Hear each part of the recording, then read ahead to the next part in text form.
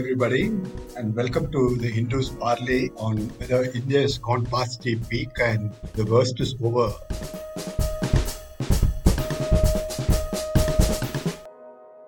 I have with me Dr. Gautam Menon, who's a professor of physics and biology at Ashoka University and co-author of COVID-19 modeling studies. And joining him is Dr. Giridhara Babu, who's a professor of epidemiology at the Public Health Foundation of India, based in Bangalore, and is a member of Karnataka COVID-19 Technical Advisory Committee. The first question, which goes to Dr.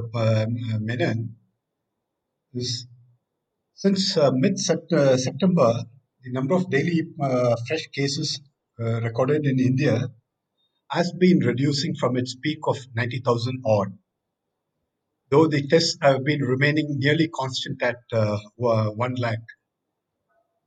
Does this strongly suggest that India has gone past the peak? I think what it suggests is that in the major cities of India, and certainly some of the districts adjacent to those cities, there already have been sufficiently numbers of people infected that the numbers of new infections is going down, as might be expected. I don't think one can say yet that a bigger peak or an equivalent peak is not in store for us in the future, because my feeling, as well as that of many other people, is that it has not been spreading uniformly in the country. There are still many districts in India where the number of cases remains small. So it's these cases that we will have to watch out for, especially after the festival season that is going to happen in the next few weeks. So basically, you're talking about tier 2 cities and tier 3 cities and rural area India? Yes, probably at this stage, probably even more tier 3 and rural areas at the moment, where the disease is not known to have spread, as it has certainly in Bombay or Bangalore or Chennai or Delhi. Dr. Babu, would you like to add to that?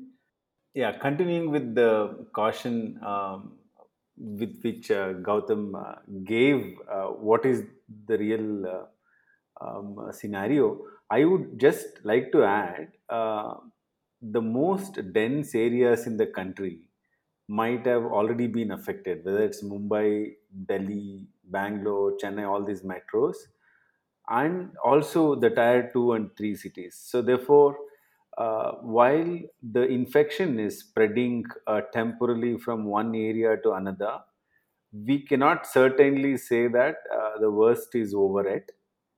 So, therefore, until we touch the baseline, which is the rock bottom, we will not be able to know whether another kind of peak is visible. Because, in my experience with measles, polio, and everything, even a slight deviation from the cohort of susceptible people versus how the infection is spreading, this balance will ensure that a bigger peak coming much faster, especially when people are been hiding away from the virus, and once they start mixing up with young people who are at risk of spreading the disease to the elderly and those who have comorbidities. So how it plays out during the winter and afterwards, we'll have to see. So certainly there's not a single wave at the national level which we should be looking at. We should be looking at the state level, and also we should be looking at the data from serological surveys, verbal autopsies, and missed deaths from the states that are not reporting well, to understand the real nature of the peak. So both of you would concur that we just cannot be certain that the worst is over. Yes, I think it's fair to say that. Yes. Except Telangana, most of the southern states, or almost all the southern states except Telangana, have been reporting very high number of cases right from the beginning. Contrast this with the most populous states in northern India, say Uttar Pradesh, Bihar, Madhya Pradesh. These states have been reporting far fewer cases daily, and the total number is also very less. How do you explain this enigma? Can the virus spread so differently in different parts of the country? And can therefore one expect cases to spike in these northern states which are currently or which have been reporting fewer cases so far? Dr. Babu, would you like to go first? Yeah, sure. So, in my assessment, one of the strongest dictums which we are very familiar is the absence of evidence is not evidence of absence. So, just because the southern states or some other states, including some in the north, are reporting well, that doesn't mean only these states have circulation going on and the other states have completely controlled it. Therefore, there are many ways of assessing whether a state has already gone past the surge in cases or is yet to surge. So, one of the key things I would like to see is state level serological surveys throughout the state, and at the same time, also pick up some infections in the acute phase. So, if you are able to test randomly throughout the state, the few parameters that you can pick up. One is case to infection ratio, the comparison between the reported case versus those who already have developed antibodies. The second is what proportion of people in the general population have positivity by doing random antigen test and also RT-PCR. And verbal autopsies of the deaths that are there in the state, every state, I'm not saying only few states, these indicators will tell us whether the state has gone past the surge in cases or is yet to surge. Without that, just looking at the numbers and then saying that only few states are having higher transmission compared to the others is a statistical fallacy. I mean, this is the biggest trap we have seen in many infectious diseases. As a matter of reporting cases, many states get classified as high risk states. Same thing happened in the HIV program and other infectious disease control.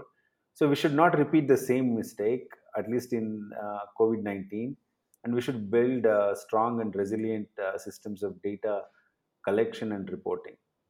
Dr. Menon, Yeah, I agree completely with that.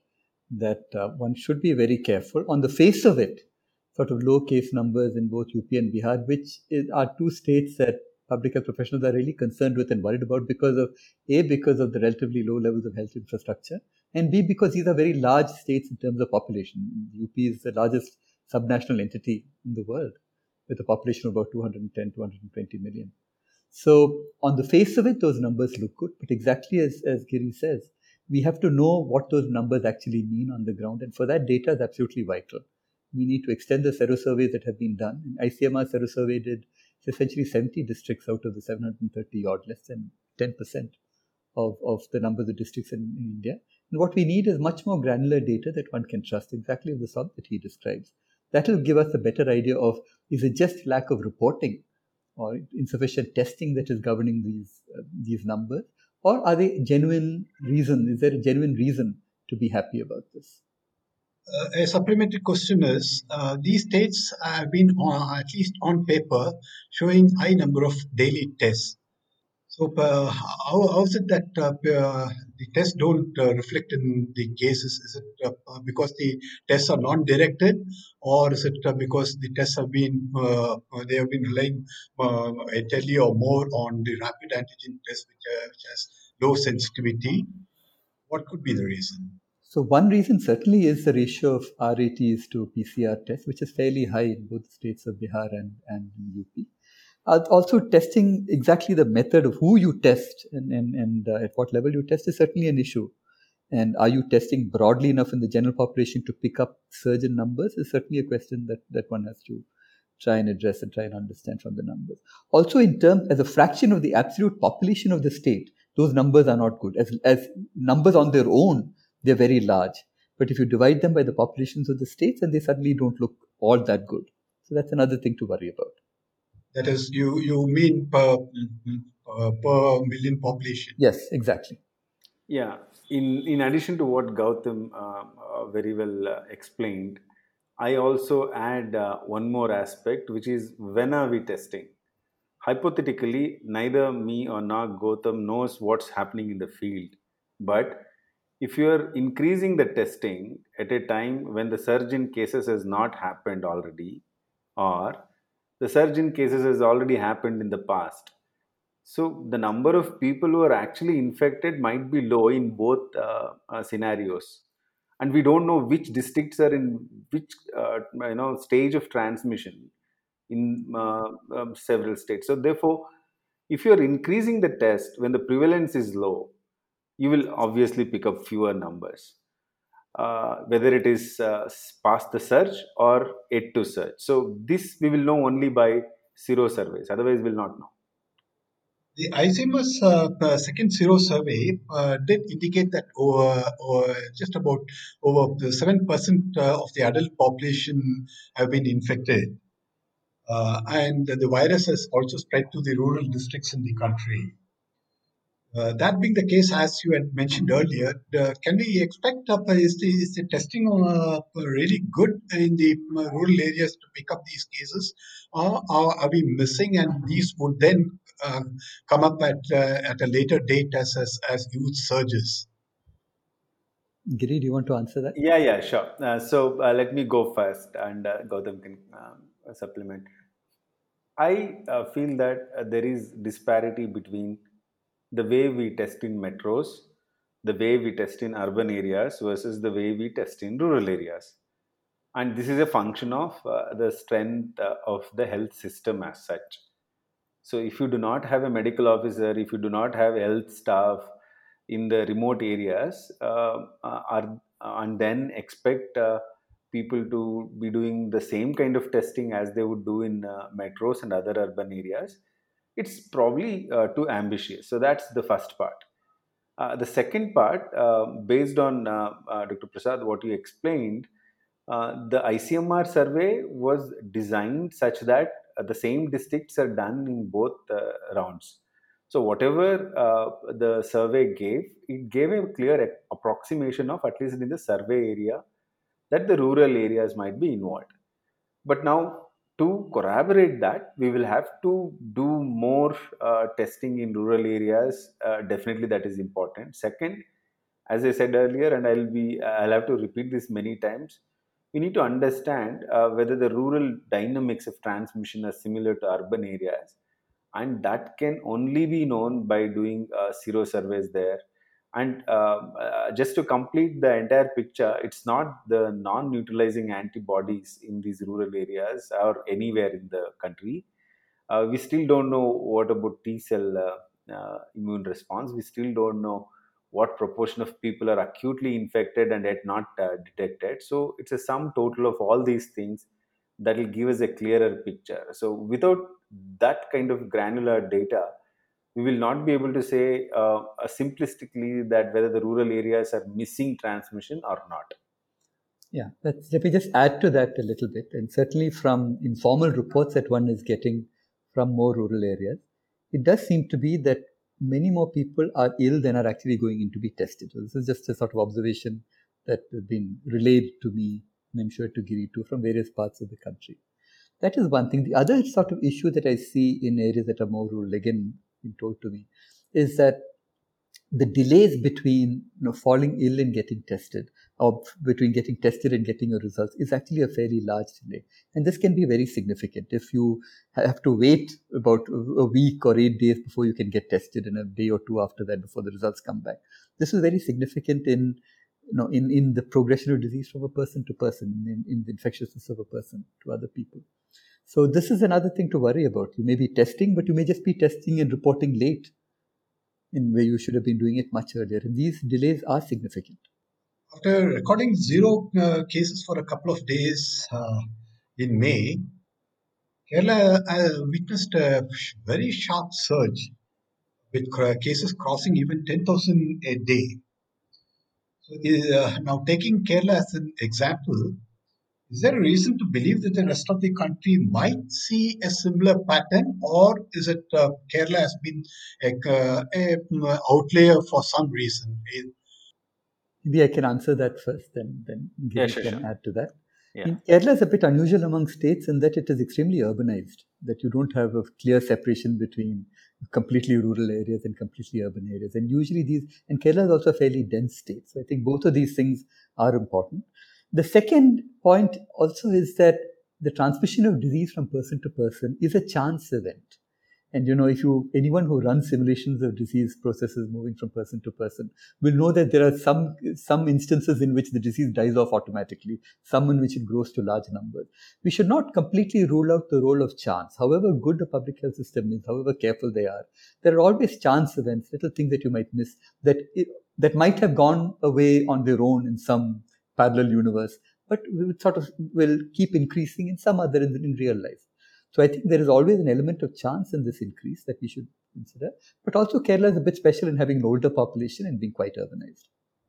So basically, you would say, Dr. Menon, so you would basically say that this other states may not see a similar pattern as in Kerala. No, I think every state is quite different, and the particular pattern of the sort of large urban densities in Kerala, I think, are one reason why it's possible for a disease to move much more rapidly there than in some other states.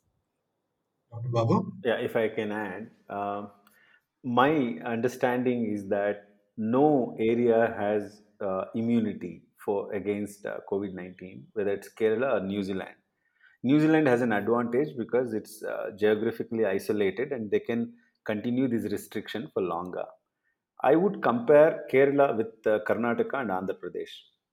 All these three states did really well during the lockdown in not allowing local transmission of cases. But once unlock started, Andhra Pradesh and Karnataka started getting cases where the local transmission was established and kept on expanding. Kerala did much better even when the unlock started in not allowing it. I agree with Gautam that at some point of time, whether it's by chance or by a systematic process, the infection gets into your geography. But then you have the entire population which is susceptible and it will spread like fire if there is high population density and people are not following precautions. So by the same logic, New Zealand will also have a higher transmission a bit later if they allow people to come into that island. So it's only a matter of time. We don't have a vaccine. We don't have any unknown mechanisms of immunity either to the states which are reporting less cases now or to Kerala. And to say that Kerala is doing wrong is a actually wrong thing because Kerala did really well in not allowing the transmission during lockdown. Same did Andhra Pradesh and Karnataka.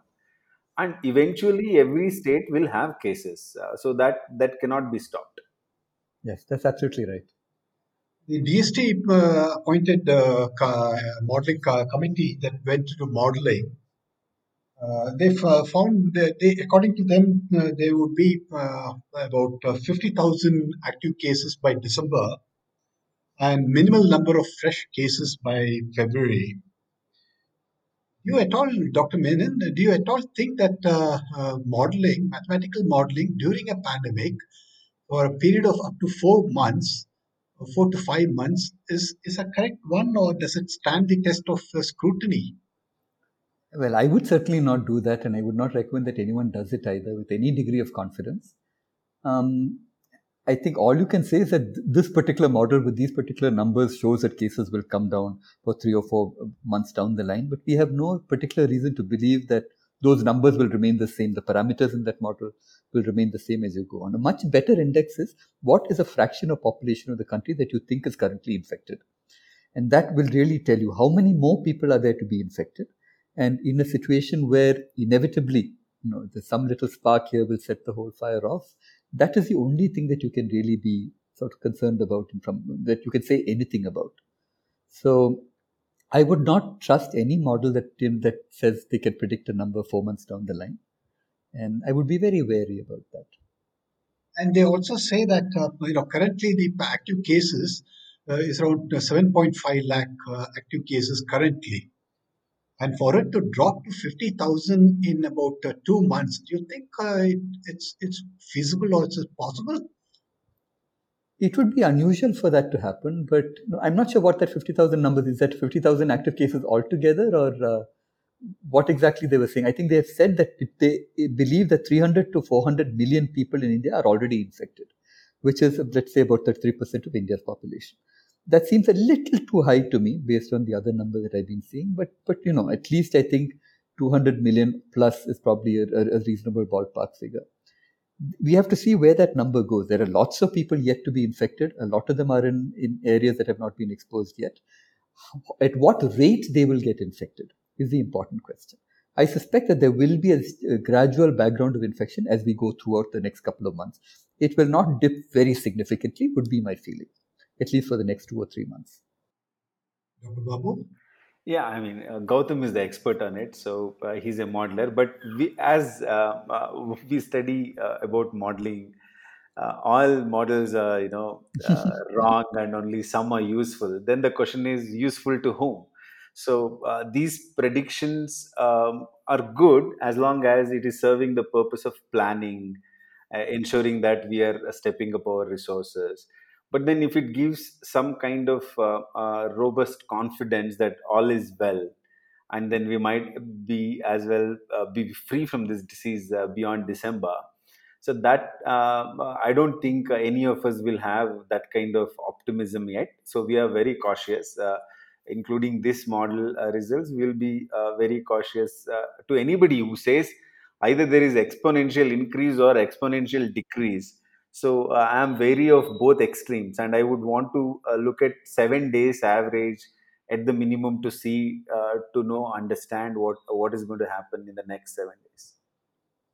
Yes, I would agree with that. I mean, I don't really see what the point is of saying that something is going to happen 4 months later when we just don't have enough knowledge. I would really say that a week to 2 weeks in advance is the best that you can do. So I sort of worry that putting such a long horizon on this really serves a political purpose rather than a public health purpose. The committee has not been able to provide any valid explanation for why India has seen this peak. What, according to you, could be the reason why cases have been coming down since mid-September, especially considering that the lockdown, various stages of lockdown had started months ago. There has been unrestricted movement of people as a result, and business establishments, different kinds of business establishments opening up. So, under these circumstances, how do you still see the cases coming down? It's quite confusing. Yeah, if I can go first, as I explained a little earlier, I see if you look at the data, what it suggests is those who are prone to increased population movement, those who have been working even when lockdown was there, those who did not follow the public health regulations, those were the areas which got the earlier waves of circulation. Whichever city got hit, elderly and comorbidities were the first one to succumb. So when you see the most dense areas having affected already, then it's only the lesser population density which is the next focus. Therefore, the speed at which it will spread is going to be definitely different from what it was earlier. The test positivity is also going down, given the testing numbers are not that majorly, decreased. RAT versus RT-PCR, we still do not have a clear delineation at the state and district level. So therefore, that's another noise in the data. But despite of all this, definitely there seems to be some decrease in cases. But since we have not touched the baseline, as I said before, we can't be completely sure that this is over. However, uh, from this confusion, we should also be looking at reviewing the testing data. As Gautam clearly said, not just the numbers, but the testing strategy in terms of whom are we testing, which test are we using, and then whether we're doing syndromic approach or not. And all of this will also be known in case to infection ratio and serological surveys. I think we should be using more robust data to make such assumptions. Yeah, I agree with what Girish says. I think the downturn in the numbers is really because you've exhausted urban high density and tier one and tier two cities, the numbers there because of large numbers of infections.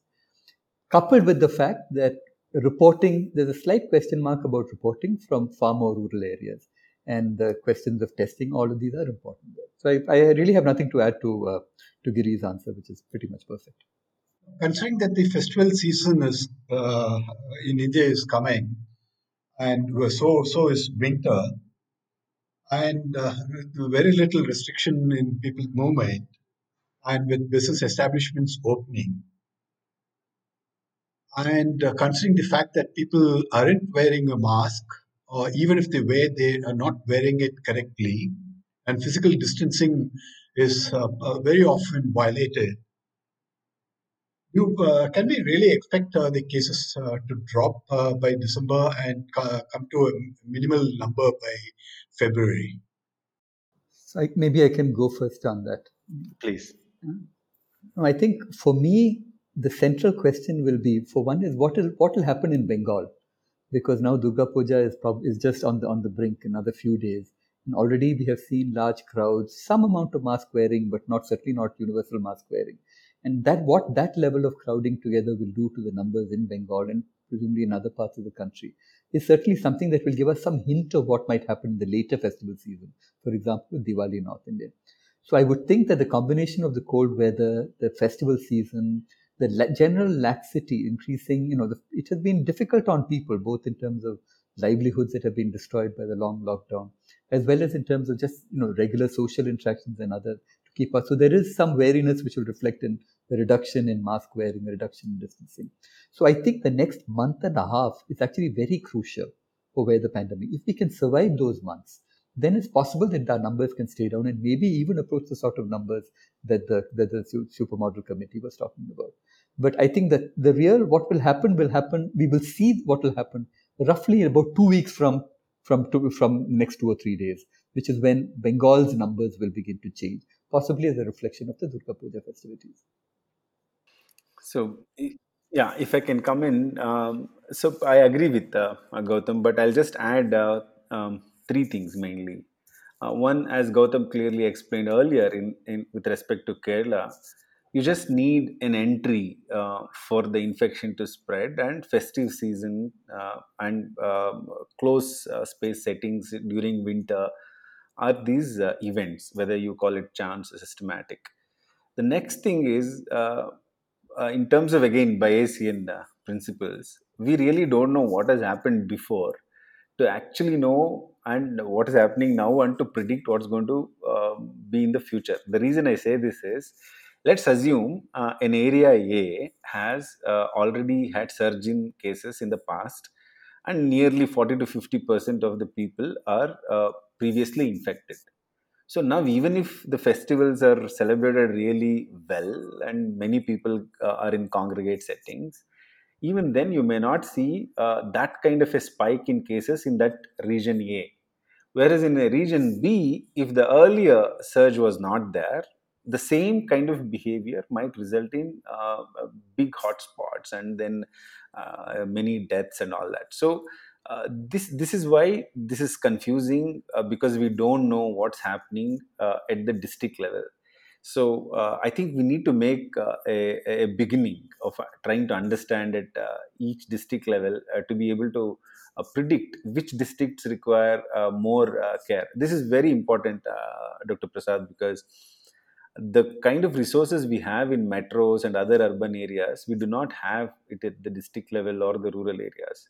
So if we don't know which districts are going to surge in future, we will not be able to make these adjustments, shifting resources from a better area to these areas. So therefore, we are actually not using the data in the most wise manner. So that's my worry. So, a supplementary question to that is, would you then say that probably the number of cases in Kolkata might be less compared to other districts which have not seen a surge earlier? Again, assuming that Kolkata might have had surge in cases in the past, if all the areas within Kolkata have had a surge in the past, then the other districts outside Kolkata might surge. Gautam, please. Yeah, no, I agree with that. But I think Kolkata hasn't seen the sort of sustained surge that Bombay saw, Pune saw, Delhi saw. So it's not clear to me, but that is because of people not being tested, whereas the actual case numbers are much larger, where there is some big, huge background of cases there that have just not added to the numbers for Kolkata. So that exactly as Giri said, if people have already been infected, even if we don't know about it, the new numbers are expected to be small. But in regions or pockets where there have been relatively few numbers of infections, those are the ones that will take off. And either way, we hope that reporting is good enough for us to be able to get some idea of what is happening. And this is very crucial. If we don't have an idea of what is happening because state governments want to conceal what is going on, or we don't get enough feedback about the situation on the ground, then one is in no position to suggest anything because that basic information is not there. So concentration on supplying data of high quality in a real-time basis is really very crucial. The ICMR's second zero survey did indicate that just about 7% of 7% of adult population had been infected. And considering that even today, work from home is being practiced as much as possible, you think there's a huge susceptible population out there in the country, including in cities like Mumbai, Delhi, Chennai, and Bangalore, which might get infected at a later date, and therefore, what we see as India gone past the peak, may not be actually true. Okay, maybe I can go first and then Giri. So my feeling, if you ask me, is that in Pune, Bombay, Delhi, defined as sort of as a city components themselves, you would really expect to see a substantially larger peak. There may be small fluctuations because from the sero surveys in those cities, we know that 40 to 50% of people are already infected. Certainly, that is the case for both Bombay and for Pune. And so, if anything, it may be a little easier for people to go out in those cities to resume some form of normal life with taking adequate precautions than in regions where the reported numbers have been much smaller. A 6%, as I said, applies to the 70 districts that are non-urban, that are primarily mixture of rural districts which don't contain hotspots. So, and 70 districts out of 740 is still a relatively small number. And the second set of survey was done in the same districts. So, over 90% of Indian districts, we don't have adequate serological information. And that is again something that I hope ICMR and other agencies will fill in as soon as they can. Giri, you have more experience in this. Thank you, Gautam. I think that was well explained. What I would like to add is whether it's any metro, um, we need to understand these are not homogeneous geographical regions. I'm sure you would have observed even in Chennai, Mumbai, or Delhi, the zones which had surge in cases earlier, they were mostly in the central business district or where most of the business activities were happening or most slums were there. And now we are seeing surge in cases in the peri-urban areas, which are not completely different from other rest of the metros outside the metros within the same state. So, which means that even at the level of metros, there have to be differential strategies for differential zones. That being said, we can't throw away all the caution and then say, okay, now these metros have gone past the surge, and let's get back to the very old time. So that's not going to definitely happen for some time. But at the same time, the seroprevalence of ICMR, we know the limitation that it's only nearly in 10% of the districts. So therefore, that was not meant to be representative. As Gautam said, I would rely more on the sero surveys done in the metros to make any conclusion. The US and Dr. Menon, this is particularly to you. The US and many European countries like Spain, France, the UK, they have been seeing a surge right now, or what they call it as a second wave. Even if cases actually reduce in India with all these precautions or other things, do you think India can buck the trend, or will we also see a surge months later? if not weeks later. There's absolutely nothing to prevent a surge in India based on the numbers. Had we crossed a threshold of about 40 to 50% infected, maybe the chances of that would have been much less. I still think currently we are less than that number. And I think currently that the festival season in Bengal and North India will be the crucial test. But there is absolutely nothing to rule out a surge in cases comparable to the one that we already see. Babu? In my opinion, you can only have a second wave when the first wave is over. Now, looking at the national level and then saying that whether we'll have a second wave or not might not be the right thing to do for India. We should be looking at state level. And some states are just peaking now. And some states have already gone through at least the surge for the first time. We don't know what's going to happen in the district level and the rural areas. So I would definitely not rule out having a sustained transmission. I would rather call it as a plateauing, or just before we hit the baseline again we'll surge. So those kind of trends. Yeah. No, sorry, just to sort of come back I agree with that.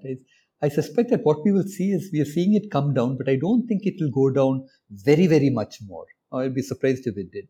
If in the lucky state, it sort of very slowly and gradually go off, maybe over the case over 4 to 6 months. And there's always a possibility of a peak. And as Giri says completely correctly, this should be local statements, Delhi versus Telangana versus Tamil Nadu, because looking at numbers on an India-wide scale doesn't make sense. Delhi did see a sort of a reasonably prominent second wave and maybe the hint of even a third wave.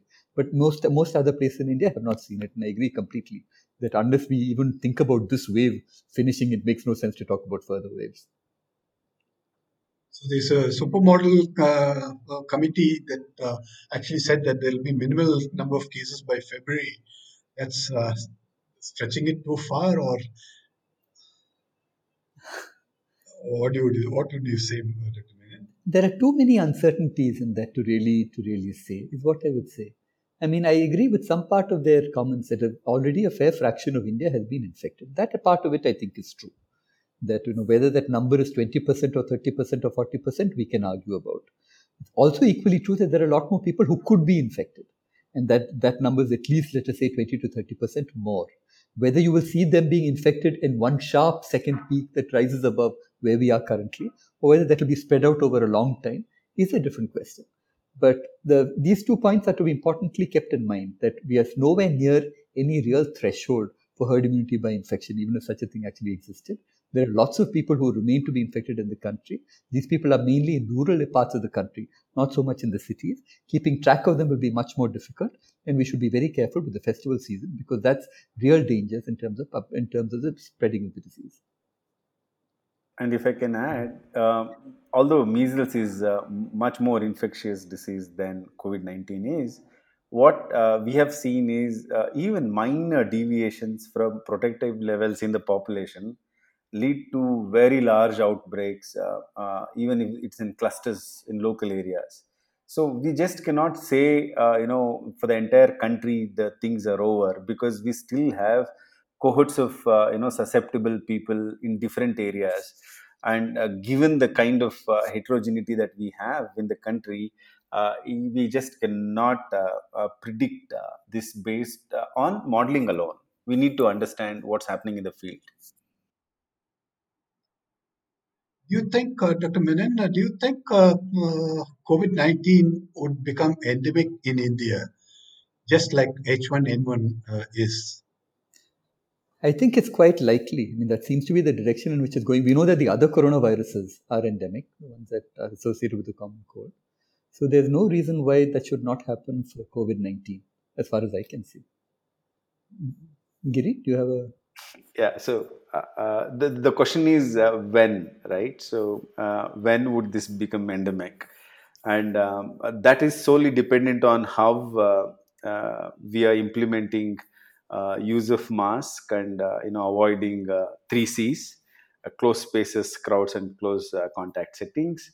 And that timing is very important, because would you reach that level before a vaccine is available, or after it Yeah. is there, and what are the implications? So therefore, For now, I'll just say I really don't know how this virus is going to affect us in the long run.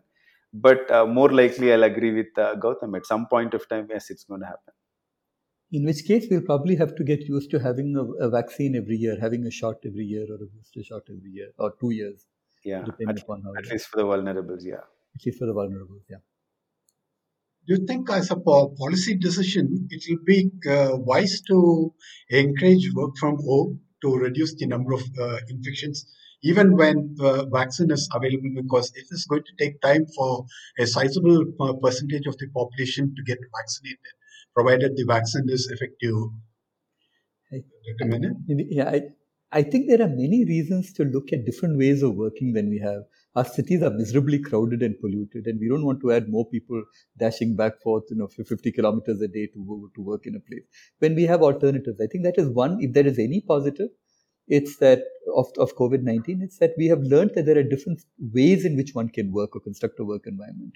Some of this will work for some people, will not work for a large number of people, but as far as we can, this fulfills both a public health perspective, both a public health purpose as well as a psychological purpose. We can make our cities a little more livable by reducing the number of people who use road transport, people who travel long distances in flights. We can do something for global warming in that case. These are, I think, good things to have come out. But this is an unexpected positive for me. Dr. Babu? Yeah, I'll agree. I completely agree with Gautam. I'll just add that not everybody is privileged to work from home. So you can't have a construction worker working from Yeah, home. I So, agree. I agree. so therefore, there are huge equity issues around this, Absolutely. and Absolutely. uh, and definitely it has far more beneficial effects if at least those who are privileged, if they can continue to work from home and they don't contribute to pollution and other stuff. And also in terms of other infectious disease settings, more than work from home, if we were to continue avoiding crowds and ensuring that people are wearing masks and we are following these cough etiquette in public places, I think these are far more beneficial public health practices in the long run. I agree completely. Very good point. Do you think of opening up of educational institutions, especially universities and colleges, because the teenagers tend to behave as much like adults in the way they transmit the virus and the way they get affected? Do you think it is, considering that the cases are still high in India? Yesterday, on October 19th, 45,000 cases were reported. That's the least cases reported in a long time. But still, these are very high numbers. So, considering that, do you think it is prudent to open up educational institutions? Dr. Babu? Okay. So I have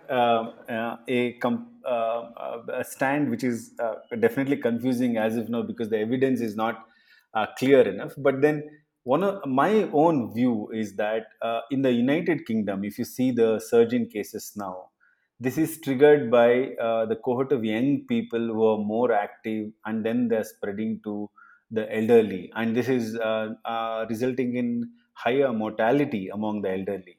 So, from that perspective, whether opening up schools or colleges at this point of time, is it going to help India's case, especially in sustaining a downward trend that we are at least apparently seeing, is doubtful. So, I would rather wait and watch or have better estimates of zero prevalence among the young people and elderly to understand in a particular state whether this can be done or not. But unfortunately, you cannot have an isolated education policy for one state versus others because we have some of the centralized boards, and therefore it becomes very difficult from an implementation point of view.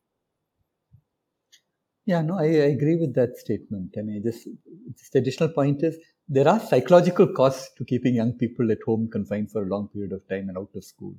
And various people have been talking about these issues that to how long can you make sure that people are not in their peer group, especially when they happen to be young, not in a learning environment, and to what extent can a purely electronic means substitute for what really ought to be a classroom environment. But I agree with Giri on balance that It's certainly not something I think we should do in the short term. Maybe by January, the issue will be somewhat clearer. And we should all have a clear understanding of what the risks are that are involved. I mean, parents should understand that whatever you do, there will be some measure of risk that is involved in this. We should enforce as far as possible in the institutions that we have whatever distancing that we can, and we should make it perfectly acceptable for people, since they're now used to doing sort of work from home classes electronic, to see if some combination of a physical class and electronic class might be possible. For example, in the university where I work, it might be possible to do that. It may not be a general solution for everybody, but to see whether one should be a little relaxed about not insisting that everyone comes to class, people can work from home, and yet figuring out how this is a sustainable thing may be a challenge for the next 6 to 8 months in this context. What about school children? There's so much of conflicting reports. Well, one set of studies saying that children do not transmit the virus. The other set saying that they are very good carriers of the virus. So, what should be the policy for schools?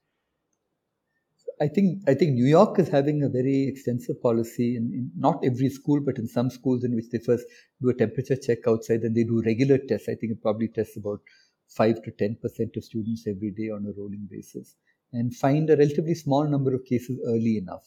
So that seems to be one way to go. If you can do that, certainly the cost of testing would inhibit that at the moment. But if you have some reasonably cheap paper-based test that you can administer to large numbers of people, it is not expensive, that might be one direction to possibly go. This is a line of thought that epidemiologists at Harvard have been pursuing for a while. I think tests are getting cheaper. Whether by December, January we will have the desirable sensitivity 90% or 80% paper-based test that you can use just immediately, it will give you an answer if you're infected or not. That might be something to look for. If it happens, that would certainly make this whole process of getting people back to school somewhat easier. Giri, what is your No, I opinion? think I completely agree with that. I don't think I have anything else to add here. This is the model that US universities have been following, where they test a sizable number of students each day, and they repeat the tests on these students. So, repeated testing has been able to bring down the number of cases there, and the universities have been functioning. Do you think such a model could be followed in India? But yes, the cost of testing is there. I think the main inhibitory thing is the cost of testing. And if there is a paper-based point of care test that is cheap enough, it might be worth investing in that, for the government to invest in that, so that people can come back to school. And schools and colleges certainly are sort of regions where one should be worried about. One can control maybe the general population, but schools and colleges, in fact, maybe even things like entry to malls could be controlled by this. For example, Singapore does this. That you enter a mall, they test you at that point of entry, check your temperature, and so on. We'll just have to get used to this. But I think the main thing is cost. It's cost and sensitivity of the test. If we can cross the barrier in which both of these become reasonable, then I think that may be the way forward. Babu? Yeah, I think, there's not much to add, but then in my own engagement with some of the state governments, the current costs are simply not sustainable given the situation that most states are in. One of the main reasons why states want to cut down current levels of testing is because of the cost. So therefore, unless there is an alternative which is viable, which is feasible, and which is cost effective, I don't know when it is going to come, when we actually have the surge in cases or past the surge in cases.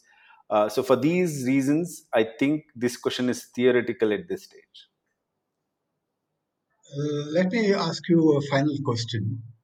Supposing there is universal mask wearing and wearing of mask, correct wearing of mask, maintaining of physical distancing, maintaining hand hygiene, and avoiding crowded places, avoiding enclosed places, particularly those which are less ventilated. These non-pharmaceutical interventions, if these are practiced religiously, is there a way to bring down the daily cases sharply, without even having to wait for a vaccine? If I can go first, I would, since that's a wish list, I would also like to add better testing and better health system, better primary health care, and universal health coverage. And there's no out of pocket expenditure. So this list can go on, Dr. Prasad, but we know what's happening. And if these things are met, especially the set of non pharmacological interventions that you mentioned, if you are able to do that, we will be able to titrate the number of cases to such low levels that our health systems are perfectly be able to manage it. And in fact, that's the goal of having all these non pharmacological interventions. But whether this is enough to make a case for not to have a vaccine, I'm not confident of that. I think a group of people will still require a vaccine, and there might be some who might be requiring every year. So again, it's too early to make any conclusive statements about this virus.